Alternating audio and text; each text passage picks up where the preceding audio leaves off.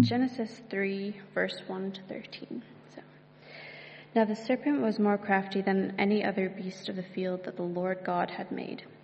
He said to the woman, "Did God actually say, 'You shall not eat of any tree in the garden'?" And the woman said to the serpent, "We may eat the fruit of the trees in the garden, but God said, 'You shall not eat of the fruit of the tree that is in the midst of the garden, neither shall you touch it, lest you die.' But the serpent said to the woman, 'You will surely not die. For God knows that when you eat of it, your eyes will be opened, and you will be like God, knowing good and evil.' So when the woman saw that the tree was good for food, and that it was a delight to the eyes, and that the tree was to be desired to make one wise, she took of its fruit and ate. And she also gave some to her husband who was with her, and he ate. The eyes of both were opened, and they knew that they were naked. And they sewed fig leaves together and made themselves loincloths. And they heard the sound of the Lord God walking in the garden in the cool of the day. And the man and his wife hid themselves from the presence of the Lord God among the trees of the garden. But the Lord God called to the man and said to him, "Where are you?" And he said, "I heard the sound of you in the garden, and I was afraid, because I was naked, and I hid myself." He said, "Who told you that you were naked? Have you eaten of the tree which I commanded you not to eat?" The man said, "The woman whom you gave to be with me, she gave me the fruit of the tree, and I ate." Then the Lord God said to the woman, "What is this that you have done?" The woman said, "The serpent deceived me, and I ate."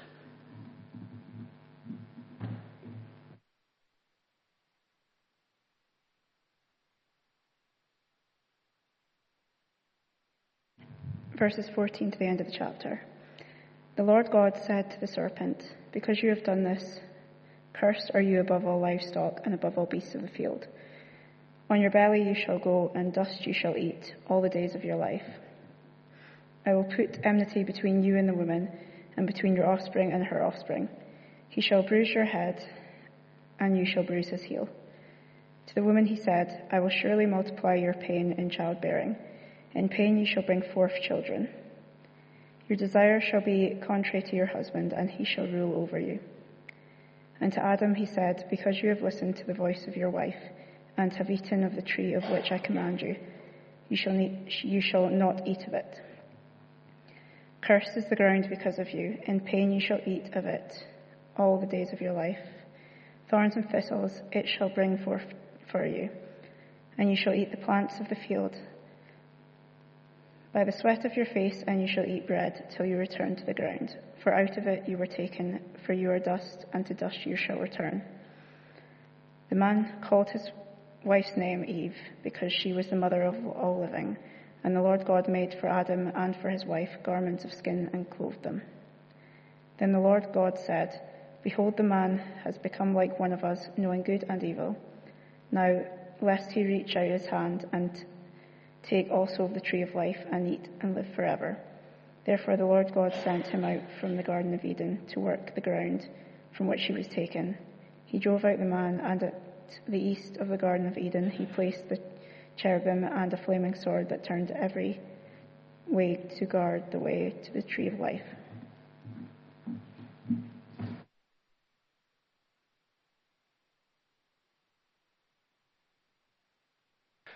This chapter, of course, describes the great disaster.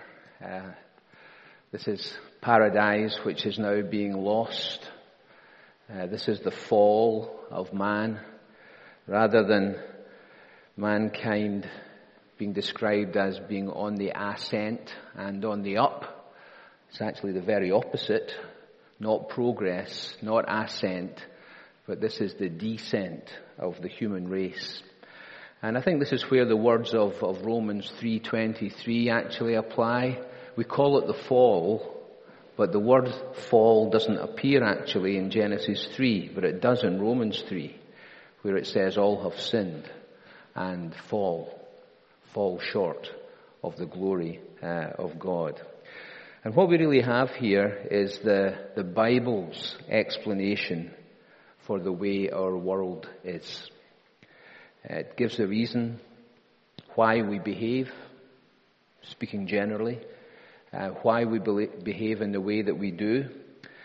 And it describes and gives the explanation for the whole sorry history of the human race, with all its worst atrocities and with its disasters and with its pain and with its death. This is the Bible's explanation for all of this.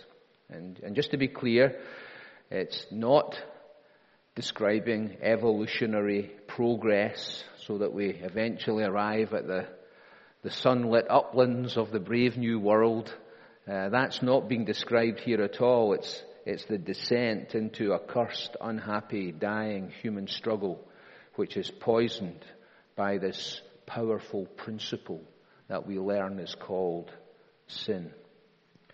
And of course, this is an absolutely basic, key, foundational stone of the whole Bible in its clear description of the human problem. But thankfully, although that does happen here, in and among that, there is also the description of the solution to the problem.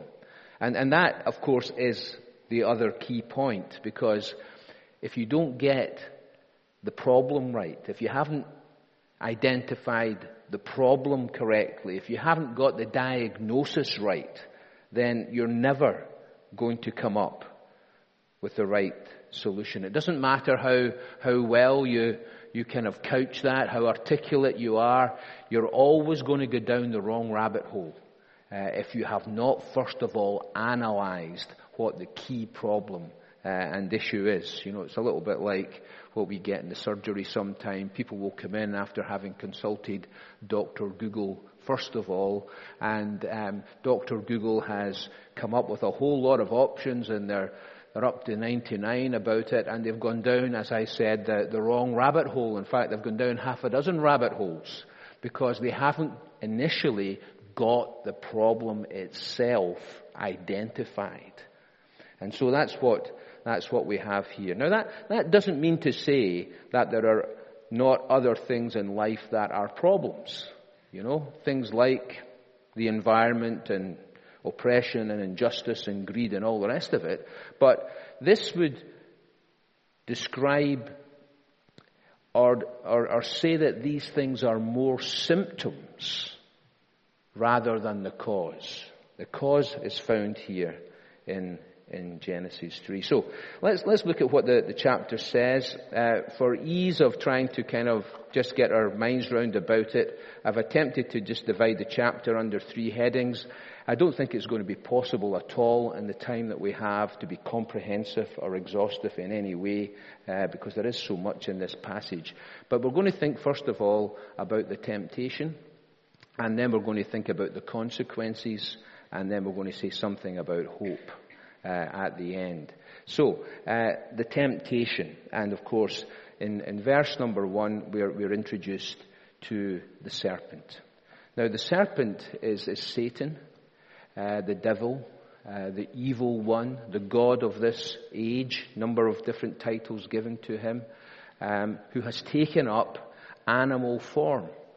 We're also told that he can appear plausibly, attractively as an angel of light and con people and take them in. And that, in a sense, is really what happened here as far as his deception. We're told that he is a liar and a deceiver from the beginning.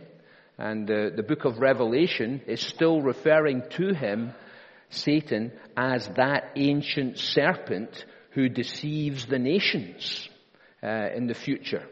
Now, we don't have all the details, to be honest, in the Bible about what happened between, chapter 1, where God created everything, things that were seen and unseen, including angelic beings, and said about all of that it was very good.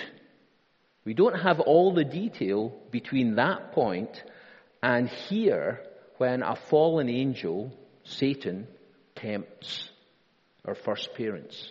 There are some passages of Scripture that might give us a little bit of insight. You might want to look at them for homework.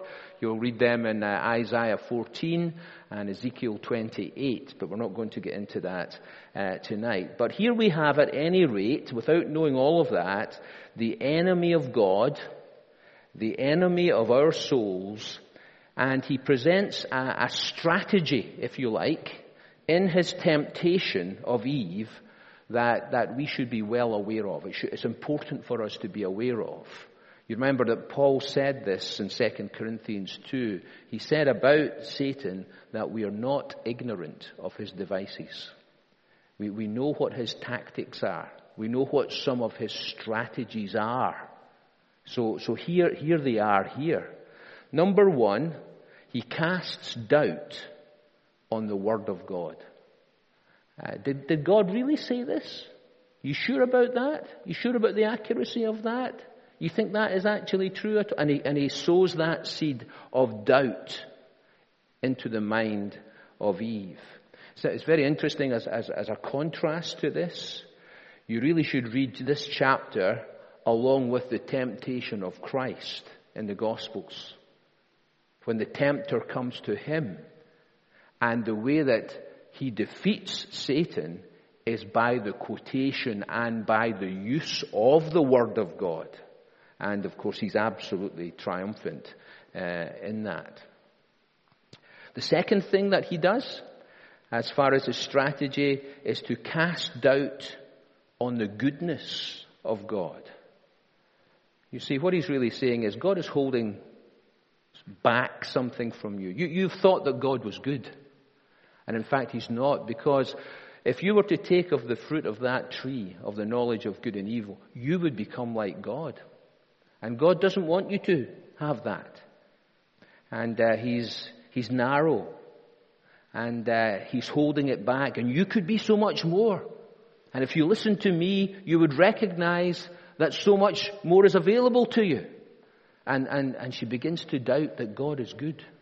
And thinks that God somehow or another is being restrictive. And she succumbs to that temptation. These strategies are still live and kicking in our day and age. This is still the way that Satan works, casting doubt on the Word of God and on the goodness of God. And we should be aware of that. I'd like to just say something, just to note it about, if you like, what we could call the mechanism or the process that led from the point of temptation to the point of disobedience and the fall. She listened, she saw, she desired, and she took, and then she gave to Adam. And that kind of mechanism, if you like, is something that you see replicated in other parts of Scripture. Do you think about the sin of Achan? You know, in the time of Joshua, very, very similar to that. That's how the whole process kind of works. And the deception of Eve is commented on in our New Testament. And we read about that in 1 Timothy chapter 2. And the way it's presented there is, Paul says, as far as public teaching in the church is concerned, women shouldn't have that place, because two reasons. One is the order of creation. Adam was first formed and then Eve. And it was not Adam, secondly, that was deceived, but it was the woman that was deceived. And so that is not couched as Paul's personal opinion. It's not couched as a kind of cultural thing of these early days, but it's very much couched from both creation and the fall, that reason is given. Of course, this is big, big stuff, nationally, national church, all the rest of it runs against the grain as far as our society is concerned. But Scripture uses this passage to make that point in 1 Timothy chapter 2. So these are some points about the temptation. Now, let's go on to the consequences. And there are probably two parts to this. The first are the immediate consequences. Now, I changed my notes at this point because I had it all written down, and then I thought, there is one point I should say here right at this point. And it's this: the most immediate consequence was spiritual death. Right at the point when she disobeyed God, spiritual death. You won't die, said Satan. You won't die. And of course, it's later on in the chapter that God says, you're dust, and dust you will return to. But it's not physical death I'm talking about. It's spiritual death. The fact that the great cutoff, the great divide, the great chasm was now introduced, and mankind finds themselves in a position of spiritual death, separated from God.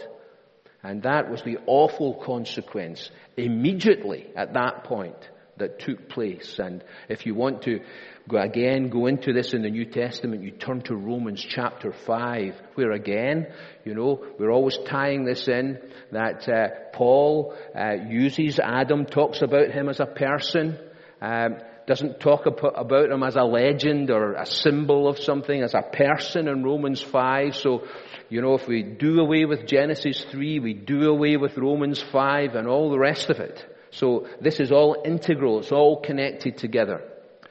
The other immediate thing, verse number 7, their eyes are opened. But rather than what they had hoped for and for what they had desired, you'll be like God. Innocence is lost. They realize that they're naked. And there is a sense between themselves now of discomfort and an unease. They're not certain. They feel vulnerable. And there's a sense of shame and guilt as part of all of that. And what they're discovering now is that Satan's promise was a lie. It was a lie. And that is still how it works today when temptation comes and it's held out to us. He's a liar from the start. Secondly, verse number 8, they hide from God. Their loving maker, their creator and friend who came down in the cool of the day and walked with them, who placed them in paradise and had blessed them. Their shame and their guilt caused them to attempt to run and hide from their loving maker. I mean, what again an accurate commentary on our current way of life as people run from God and hide from God. Point number 3, verse 9. The question that the call that comes out from God when He says, "Where are you?" Now, that didn't mean that God was unaware of what they had done or where they were. But in fact, He's trying to evoke an answer, an explanation from them. And so they say, I was afraid. And so this question, where are you, is actually not so much, if you like, a geographical question. Are you behind that tree or that bush? It's where are you spiritually? And where they are now is, as I said, they're lost and they're dead and they're running from God and these are the things that are raised in this question. And then fourthly, there's the beginning of the blame game. You see that? The woman that you gave me. It's not my fault. In fact, it may not even be her fault. Perhaps it's your fault because it was you who gave her to me and she has caused me to sin, says Adam. And you can see how sin already, this poison that has begun to inflict them, is changing them and in their attitude and how they express themselves. And it's interesting, as I've mentioned to you, that Adam is always held responsible. So when you read in Romans 5, it doesn't say, and sin entered the world through Eve. It says that sin entered the world through Adam. Eve was deceived. Adam wasn't deceived. Adam knew exactly what was going on, and he chose to go along with Eve in it. And he, as the representative, if you like, the first created, is the one who is held responsible. There is another point to it. If you read Romans 5, it says, as by one man sin entered the world, and death by sin, for all have sinned. But it also says there that we all died in Adam. Now what that really means is this. It's almost the same as, the Prime Minister goes to some big summit, and there's an agreement that's reached. And they sit at the table and the fountain pens come out, and he signs as the representative of the United Kingdom. And so everything that he has signed for us, we're beholden to. We're part of that. He represents us. And that's what it means when we all sinned in Adam. Adam is the head of the human race, if you like, the representative. And because Adam sinned, all the race is held responsible as well. So it's not just the fact that we sin, but we've sinned in Adam. So these are the immediate consequences. And then we move on to the pronouncement of the curse, which of course are consequences as well. And so in turn, first of all, in verse number 14, the serpent is cursed. We learn, of course, in Revelation about the lake of fire, which was created for the devil and his angels. Plus, what we have here is the bruising and the crushing of the head of the serpent. I will put enmity between you and the woman, between your offspring and her offspring. He shall bruise your head. You shall bruise his heel. And this is the very first promise, the first prophecy in the whole of the Bible. Wonderful one to take up even as we're approaching Christmas. This tremendous promise that Satan ultimately would be, his head, the serpent's head would be bruised, while at the same time he would bruise the heel of the woman's offspring, the seed of the woman. Now that is a reference actually to the virgin birth. It doesn't say the offspring of the man, the seed of the man. So the virgin birth really is being alluded to here. And this is what happened at Calvary, Hebrews chapter 2. Through death, Christ destroyed him who had the power of death. That is the devil. And delivered those who through fear of death were all their lifetime subject to bondage. And this is the wonderful thing that we have here.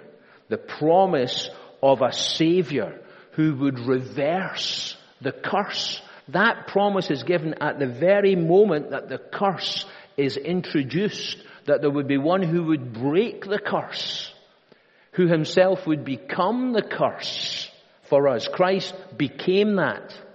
And when you go all the way through to the end at the book of Revelation, one of the great things that's mentioned in the description of the New Jerusalem is this, among other things, and there's no curse there. The curse is lifted because it's dealt with in Christ. And that wonderful prophecy is given there. So that was the curse that is pronounced on Satan. Then there is a curse, verse 16, on the woman. Pain in childbirth. So physiologically, anatomically, things are changing. Everything is changing here. And then there's something that happens as far as the relationship between husband and wife. There's a tension that's brought in here. Your desire will be contrary to your husband. He will rule over you. This kind of domination thing, even misogyny. All of these things will never be eradicated or educated out of our world. It's part of the curse that has been passed on to it. Male domination and all of this kind of stuff is part of the curse. And that is why our world is the way that it is. And it's all here. And here we have now down to Adam and what is said about him in verse number 17. Because you've listened to the voice of your wife, of which I commanded you, you shall not eat. Cursed is the ground because of you. Now, he had been placed in the garden to tend that. It was a joy for him. But work is no longer going to be like that. It's now going to be a drudgery. There's weariness. There's toil in that. And so it's not just the man and the woman that are affected. It's the ground. Something changes in the world. And so the effect of the curse, it goes beyond just individuals. It affects everything. In fact, Romans 8 says that the whole creation is groaning. Even stars and planets and the weather systems, the ground, climate, everything.